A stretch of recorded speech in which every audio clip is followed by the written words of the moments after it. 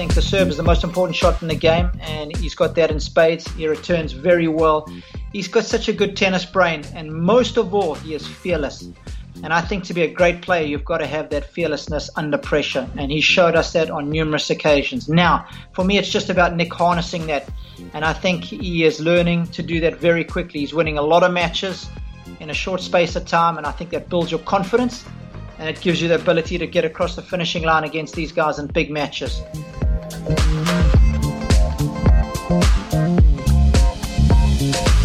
Hey everyone, John Wertheim here. It's this week's Sports Illustrated / Tennis Channel Tennis Podcast. It is Thursday. We are in the business end of the Miami Open. I am back from overseas. You can probably tell, dealing with a little cold. Not that we're complaining.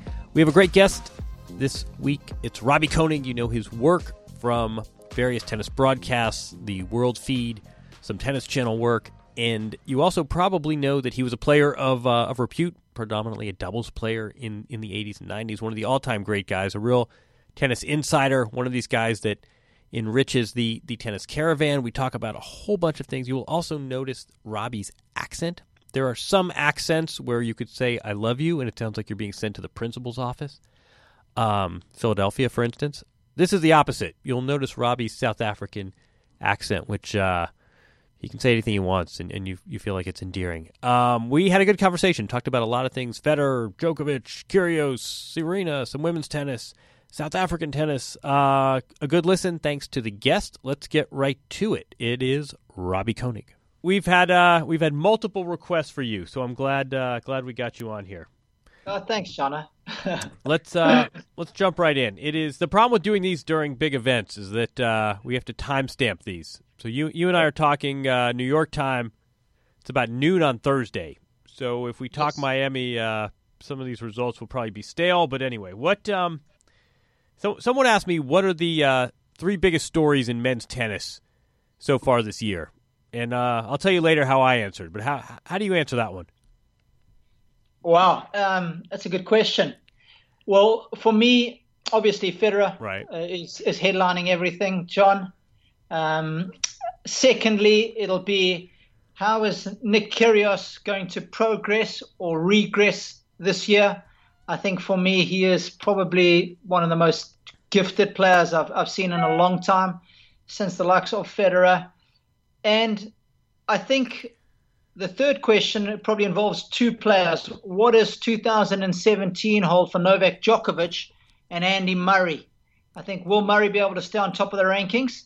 And what kind of bounce-back ability are we going to see from Novak Djokovic? So those would be my three headline acts. I will show this to my producer, Jamie, as proof. I had 1 Roger Federer, 2 Novak Djokovic, and 3 Nick Kyrgios. So either these are really obvious or you and I are thinking on the same lines. But all right, let's dig into each of those.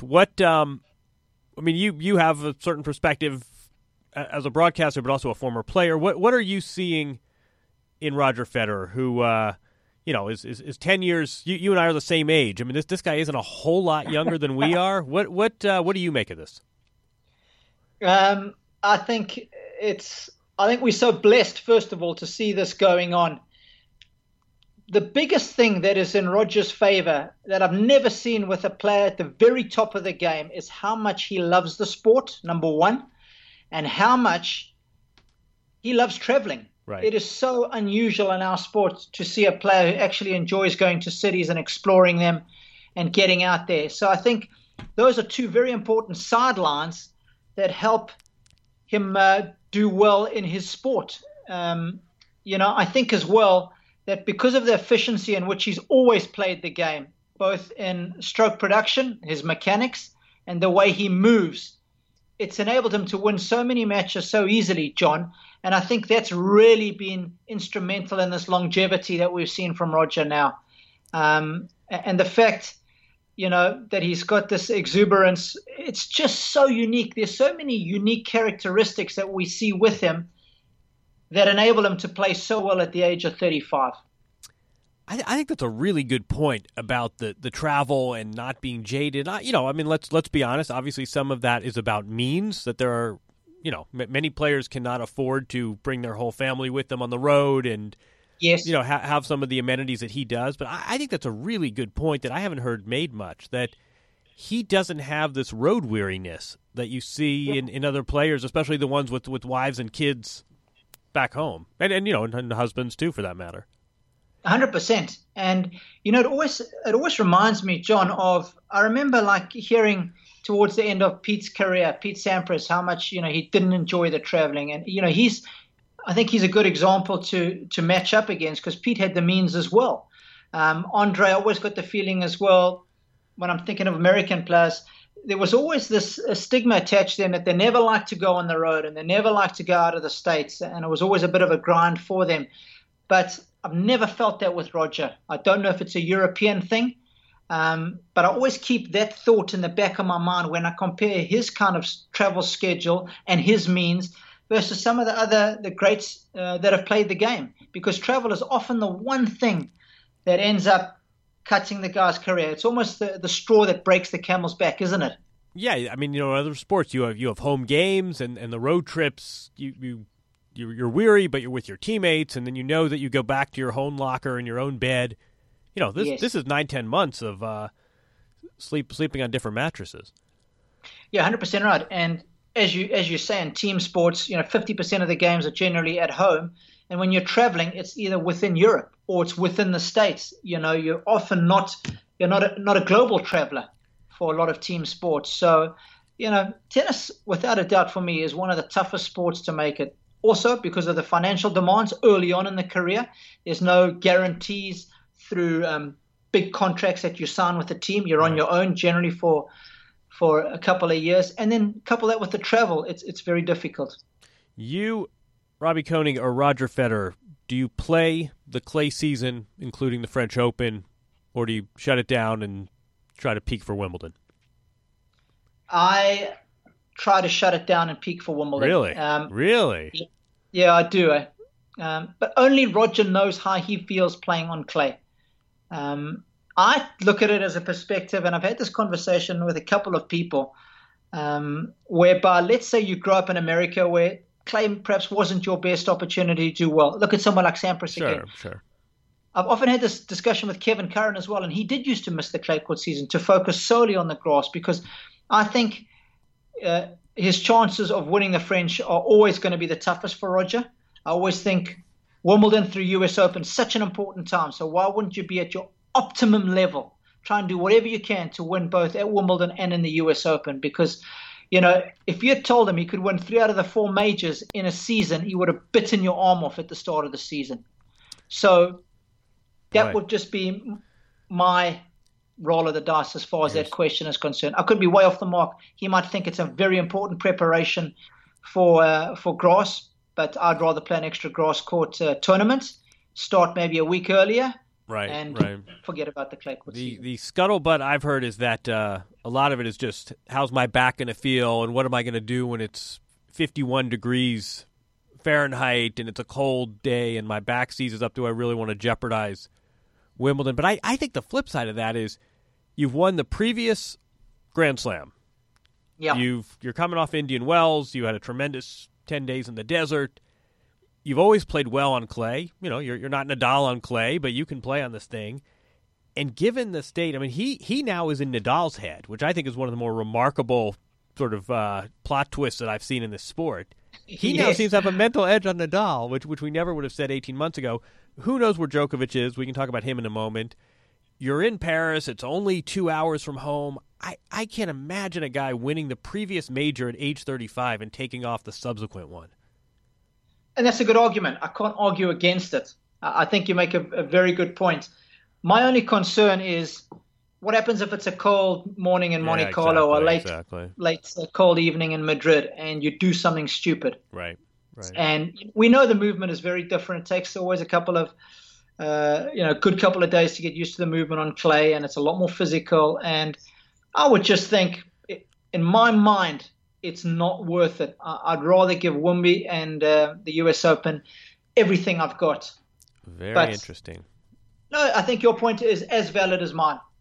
One man makes a decision. We'll see what he does. Let's talk a little Kyrgios, and I'm with you that to me, he's a hard guy to cover because he's done some things that have just been, I think, borderline disgraceful. And then you see him play, and not just the tennis. I wrote about it a little bit this week. I think he's a pretty cool guy. I mean, I've seen a lot of acts of non-choreographed coolness out of him. And, yet there are other moments when you can't defend what he's doing. But I think the talent is undeniable. Is this is it too crazy to start talking about future number one here? No, definitely not. Not when you're beating the likes of three of the greatest players ever to play the game at the first time of asking. We know how intimidating it is to play them, let alone beat them. So for me, that's probably one of the greatest achievements I've seen in a while from a young player, being able to beat the likes of Federer, Djokovic, and Nadal. So that's of vital importance. He's got the weapons, no question about that. I think the serve is the most important shot in the game, and he's got that in spades. He returns very well. He's got such a good tennis brain, and most of all, he is fearless. And I think to be a great player, you've got to have that fearlessness under pressure. And he showed us that on numerous occasions. Now, for me, it's just about Nick harnessing that. And I think he is learning to do that very quickly. He's winning a lot of matches in a short space of time. And I think that builds your confidence. And it gives you the ability to get across the finishing line against these guys in big matches. So is he going to be number one at the end of this year? No. End of next year? I wouldn't bet my house on it. Right. But I tell you what, by end of 2018, mid-2019, I think he's in with a shot. Which right now still puts him squarely, that's barely middle age. If we're working on the assumption guys are playing into their early to mid-30s now. Absolutely. I mean, have you dealt with him much personally? I get to know the guys a lot better when we're involved in the IPTL at the end of the year because you travel together. It's almost like a traveling circus. So, and I've got to see him also away from the tennis court a little bit. And my good friend who coached Ayla Tomiljanovic, John Lafney de Jager, gave me some great insight as well into their relationship and what Nick is, like away from the court. And he was part of Nick's team. And the guy is such a good guy. He is like guy, right? putty in his girlfriend's hands, and right. I think that's good. She's a fantastic influence on him, and I think probably part of the reason why he's feeling pretty upbeat about his game at the moment is she's back on the road, so he's seeing a bit more of his best friend and his girlfriend, and I think all those small comforts play an important role in somebody like Nick's life, just given where he is. That's the impression I get, John. I also think that he's sort of the bad boy of tennis, and you cover other sports, the way I do, and you see some really rotten things. I mean, you see felonies, right? I mean, you see drugs and dogfighting and Baylor football. I mean, you see horrible things, and people say, "Oh, he's the bad boy of tennis." People say to me, "Well, what has he done?" And you sort of say, "Well, there was this time when he won a tournament, and then the next week he tanked a match." And there was this time that he overslept practice because he'd stayed up late watching the Boston Celtics play. And even the episode with Stan, which was pretty outrageous, in the grand scheme of athletes' misbehavior, what it takes to be a bad boy in the NFL, yes. Trash-talking an opponent's girlfriend probably doesn't rank so high. But you've hit the nail on the head, haven't you? Everything in life is relative. So relative to other sports, as you suggest, the stuff he's done is so minor. Relative to our sport, it's a big deal. So when you look at it in a global perspective, this is a young kid. He's got plenty of spunk, and he's growing up under the microscope of the tennis world. And everybody deals with pressure differently. Some guys go into their shell. And when people have a go at them, they don't say anything. They kind of hide away. Whereas with Nick, you have a go with him, at him, and his way of responding is to go right back at you. And I like it. For such a long time, we're always complaining we don't have enough characters in our sport. Everybody reacts the same way, and I think it's healthy to have characters in sport. Of course, as you suggested, people say and do stuff that at times is not great if kids are watching television. But you can't have everything to be perfect in sport. We both know that, John. He went after Piers Morgan, who's one of the great assholes of our time on Twitter. So he won me over with that. What can he become number one without a coach? He's probably one of the few guys who could be able to do it. I think he could. Yes, I do. Let's talk Djokovic, and I feel like everyone is sort of dancing around this, and I think it's it's sort of a journalistic question as well as a sports question of how much do we and can we delve into explanations when the athlete sort of, he's alluded to personal issues. I think it was Mary Carrillo, I know, among a few people have mentioned spouse issues, but no one's really sort of talked openly about what's going on. Take this wherever you want it, but first of all, how much do you think, as a former player, how much of a right and obligation is there to talk about, sort of to speculate what's going on? And second of all, what do we do here? I mean, here's a guy where at this time last year he was absolutely dominating the sport. The results aren't there. Clearly, I think spiritually, sort of something in his soul isn't where it used to be, and yet that may well be private. That may well just be regressing to the mean. Maybe there's an injury he hasn't talked about. I mean, where do you take the speculation when you comment on him?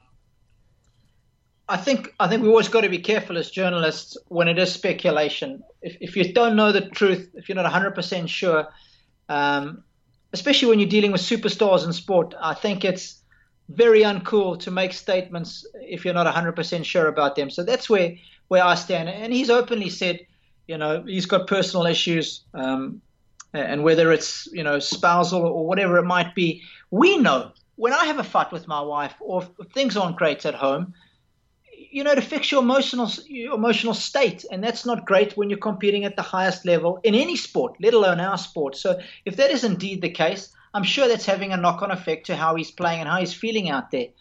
So, that's my answer to the first question. There's a lovely saying that we all know: happy wife, happy life. Yep. What about, if mama ain't happy, ain't nobody happy. Yes. So if that is the case, maybe we can understand why he's struggling at the moment. But also, the thing that I find so strange, and you touched on it there, is how dominant he was. And I don't know if it's an insight into the frailty of sport, where if you just lose that 1 or 2% over the rest of the field, it shows you in our sport actually how much depth we have, and that the next guy who's knocking on the door is going to take those keys to the penthouse and kick you out. So, there's that to be looked at as well. And I just wonder sometimes, is when you've been winning as much as he does, do you sometimes lose the edge? Is this just become, he's reached the pinnacle. He had never won the French Open, wanted to do that. And now he's got there, and it's like, okay, what next? No, exactly. And I think it's hard. I mean, I think that at some level, look, it's if a company is doing well and suddenly the results go off a cliff, it's natural to probe and say, what's going on here? If an actor has a string of lousy movies, you say, boy, I don't know what's going on. Are they getting bad advice? I mean, I think it's natural to speculate when results in a public, you're in a performative art and your results are much different than they used to be. I think it's natural for people to wonder what's going on. At the same time, athletes are entitled to explanations and some privacy and some discretion. And yet, again, I can't, you sort of look at the conversations we were having not that long ago, and now you see a guy who's struggling to win matches. It's really striking to me. But, I also think what you said is a good point. There's only one way you get to the top, and there's only one way your results can go at some point. And he wins the French Open again, and suddenly he's back to number one, and we're not having this discussion. So it doesn't take much. How much women's tennis do you concern yourself with? Well, given that the majority of my contracts are with the men's game, right. I would say I probably have about a 70-30 split. I probably watch 70% of the time men's tennis, 30% of the times women's tennis. But of course, I follow the results. But I don't have that in-depth knowledge. Like when you're commentating on a match, break points, set points, what happened on those set points, and you have that intricate knowledge. Because I don't commentate on nearly as many women's matches, I don't have that intricate knowledge of patterns of play and strengths and weaknesses of all the women like I do of the men, John. how do you go about commentating on a women's match versus a men's match? Is it just, here it is, there's one player on each side of the net, and let's see where this goes, or is there a different strategy, different preparation, different goals during the broadcast? No, it's exactly the same preparation. It's probably more preparation for me because I haven't watched the players play as much. So it's a lot more going on YouTube, watching the matches. And for me, it's a lot about what happens on the big points. I like to do a lot of research on the big points in matches, break points, set points and all that, and see the patterns of play that the players like. But, of course, I do keep an eye on them. So I do know what's happening at the top of the game, especially who's doing what. But, no, preparation is probably more for the women's matches. I would say there's probably a little less variety in their game style versus the men. So the patterns of play are quite similar from one player to the other, except when you get somebody like a Radwanska, who I'm a big fan of. I love commentating on her matches because of what she brings to the court, or somebody like Simona Halep, who's a little smaller in stature and is trying to figure things out her own way. But for the most part, and I know you've done a lot of tennis, it's pretty much preparation is pretty much the same. I want to go. Let's keep talking about style, because I'll push back a tiny bit, because tell me if you agree or disagree with this, that in terms of stylistically, there probably is less variety in women's tennis. Though I would argue, if you look at the range of physique and you look at the range of ages, we can sort of go through, and Nicolescu and Radwanska, you can pick a few players that play a little differently, but I think women's tennis gets a bad rap for being homogenous. I think just by body range of the players, there's variety. But I also would say the emotional variety, and some of that is innate, and some of that is cultural, and some of that is, you have married players with kids and spouses, and some of this is you have much younger players. I think there's real variety in the women's game that I think gets overlooked, because people just see like, oh, she's a big forehand baseliner, and they all hit their serve to the same place. I would contend there's a lot more variety in the women's game than it's given credit for. Okay, so just so I understand you, it's a good discussion to have. Variety in the type of tennis they play, or in... Yeah, exactly. No, I think that's exactly. I think people limit variety talk to the type of tennis that goes on while the ball's in play, and sure, maybe women have less of it than men, but if you look overall variety as a sports fan, I love women's tennis in part because the personalities come out on the court more, and there's certain players that rise to the occasions, and there's certain players Caroline Garcia, we can come up with names. There are players I want to play if my life is depending on who's going to win the break point, and there are players I want to run screaming from if my life depends on who wins the break point. To me, that all adds to the experience of being a fan and an observer. Very good point that you make. Disagree. Now, if I'm trying to counter that argument, I will say that very few women are able to dominate with their serve. So the vast majority of the rallies get determined by baseline points between, 5 and 10 shots. So if I am trying to put it all in one jar and say that's why it's one-dimensional, that will probably be, my argument. But I must say, I'm a big fan of Madison Keys. I love the way that she plays the game. And somebody else who's been on my radar for a long time is Svitolina. Big fan of hers. And actually, Jana Konta's a fantastic story. So I think in the last 12 months, there's definitely been a lot of storylines within women's tennis. It just seems to me there's been a lot more lately than there has perhaps prior to that time. Now, again, you're probably better informed than I am with the intricacies of what's going on there. But there's a lot of great stories with people coming back from injury. People have been out there a long time doing well. Somebody like Caroline Wozniacki was struggling for so long. Right. Now she's back up competing at the top. So storylines, yes, there's a lot of those. As far as game styles are concerned, we probably, if I'm playing devil's advocate, I would disagree with you that there's a lot of different styles out there.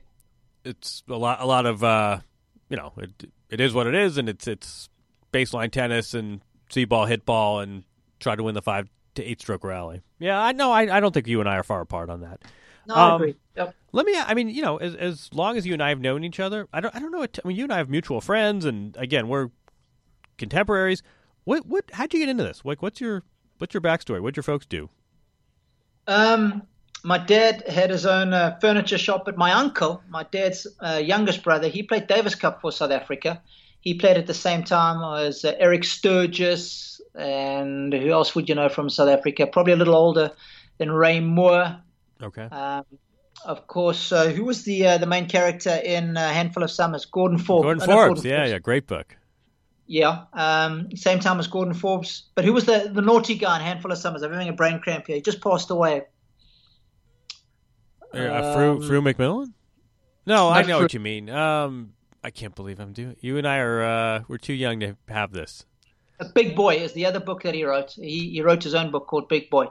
The name will come back to me. He played around those times, and he played at Wimbledon. He played at the French Open. So my uncle Robbie Koenig was always involved in tennis. So tennis was always part of our family. My dad used to play at the local club, but my brother grew up at the same time as Kevin Curran, almost exactly the same age, and he used to play with me a lot. Very good player. When Kevin went to UT, he wanted my brother to come along, and my parents said, no, you have to get a proper job and get a proper education. And he went on to study law. And, of course, Kevin went on to do great things in the sport. But my brother wasn't far away in ability to somebody like Kevin Curran, so very much in the family. And then that was the tennis side of things, John. And as far as the commentary, that really came about in 2006 when I was coaching a little bit. And I bumped into Jason Goodall, who does a bit of commentary now for ESPN and some work with me. And he had just started with the World Feed, and we were having a discussion, and he said, is commentary something that you'd like to get into? Because the one guy that works with me is retiring at the end of the year, and that one guy was the legendary John Barrett. Okay, sure. He was just turning 80. And at the end of 2006, John was about to retire. And back then, of course, the World Feed, for people who don't know, is basically the host broadcaster who sells the television rights to everybody else. The World Feed is a very basic broadcast, especially 10 years ago. And when John was retiring, I kind of put my hand up, did a couple of trial matches when I was already on site, because I was already on site in a coaching capacity. And I did a couple of matches for the World Feed production. And basically, thanks to Jason, I got my foot in the door there. And I've been commentating for the last 10 years.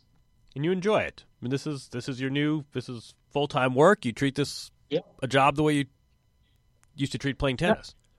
I mean, I hope my bosses don't hear this, but it's not work for me. I absolutely love it. I don't think I've worked a day in my life, John, from my playing days to my commentary days. And, right now we're watching some of the greatest players ever to play our sport.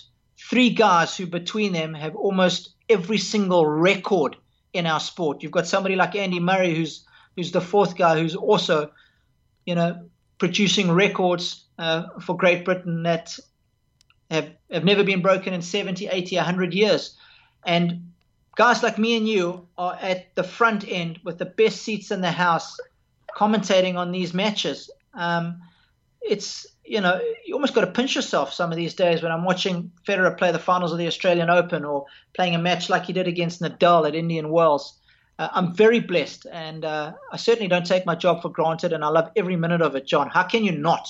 That's nice to hear you say. And no, you're absolutely right. It's you sometimes you look around and you say whatever wasn't on there. 20,000 people have basically flown in paid money to do what you and I have the good fortune of being paid to do. Exactly. So let me ask you about your career. I'm looking at your bio, and it says that you have singles career wins over the likes of Tim Henman, Pat Rafter, and Kafelnikov.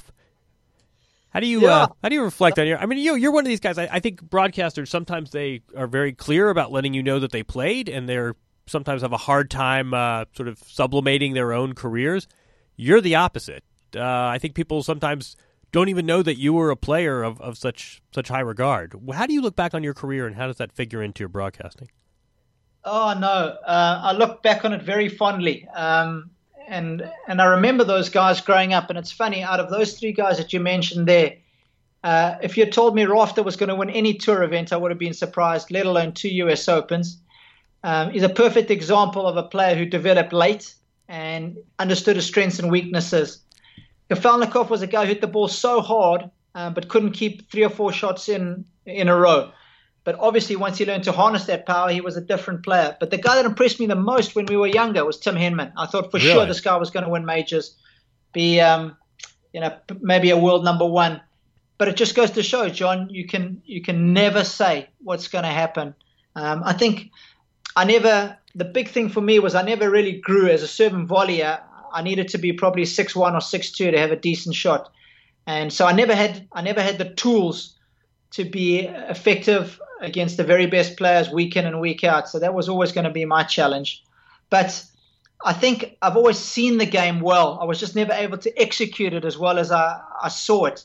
And I think that's what's helped me get into broadcasting. I always had a good analytical mind as a player, could suss out players' strengths and weaknesses, understand patterns of play, and I could pick up on that stuff quickly. But as a player, to get to the highest level of the game in singles especially, just didn't have the tools. And that's why doubles was a very good transition for me. I was a serve and volleyer anyway, and the fact that you only had to cover half of the court, you could get away with some of the weaknesses that I had.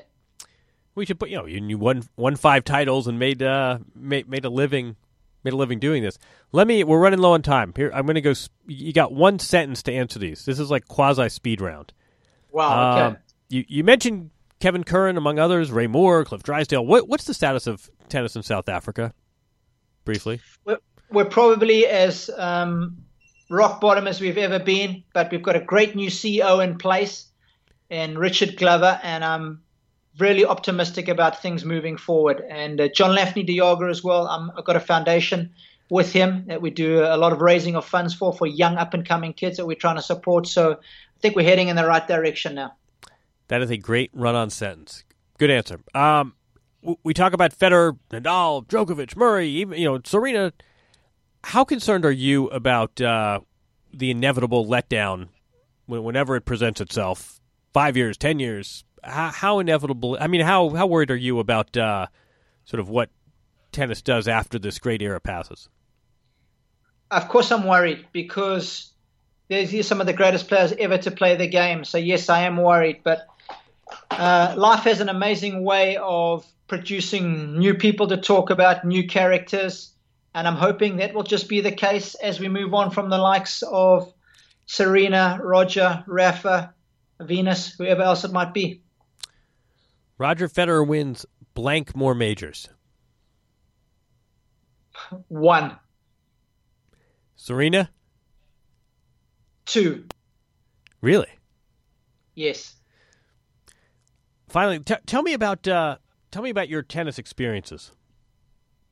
Probably one of the. No. I mean, sorry. The that you and Goodall do. Tell me. Someone else had told me about this. You and Goodall do these sort of tennis experiences where you go on events with fans. Yep. Yeah, we have corporate guys and tennis fans. We host tennis clinics. We've done a couple in the States where we will do tennis clinics with players during the day, and then we do talks in the evening where people will ask us about our commentary, what life is like on tour. We've taken some guests as well to Wimbledon and showing them around there. Of course, Jason's a member there. So that's always an incredible experience for a tennis fan to go and have a look around Wimbledon in the summertime. There's probably no better place to be if you're a tennis fanatic and you love your sport than going to, as far as I'm concerned, the home of tennis at SW19. So we've done a fair bit of that, and I think we feed off each other very well. So tennis anecdotes, tennis stories that we share with tennis fans and corporate people as well who enjoy their tennis. And it's been a lot of fun. Where are you off to next? I'll be off to Monte Carlo, and then it'll be Rome and Madrid. So it'll be fascinating to see whether Federer's playing there or not, John. On Thursday, tell me who wins Miami. I think Roger Federer is the safe bet. But I feel very edgy this week, and I got a sneaky feeling Nick Kyrgios might do something outrageous this week. Very interesting. All right, let's end it here. We're going to do one of these again. That was great. I got a million more questions that we could talk about, but that was fun. That was like me and you having lunch at a tournament, only with audio where other people can eavesdrop. Oh, that's lekker, John. Anytime, man. We could go on for hours and hours. So anytime, it's always a privilege to be on your show, bud. Thanks for having me. Oh, thanks. All right, we'll catch up soon. Thanks, Jay. All right. Thanks, Robbie. Cheers, buddy. See you, buddy. All right, that's this week's tennis podcast from Sports Illustrated and Tennis Channel. That was with Robbie Koenig, one of the all-time good guys in tennis. Good conversation. He and I could go on forever. One of those guys who you just enjoy talking shop with when you run into him. Thanks to Robbie. You can read all about him online, including those tennis experiences that he had mentioned. You'll hear him soon come clay court season on various world feeds. We thank him for joining us. Thanks to our producer, as always, Jamie Lasanti. We will have another guest next week. Enjoy the last few days of the Miami Open. Thanks for listening, and we'll do it again next week. Take care.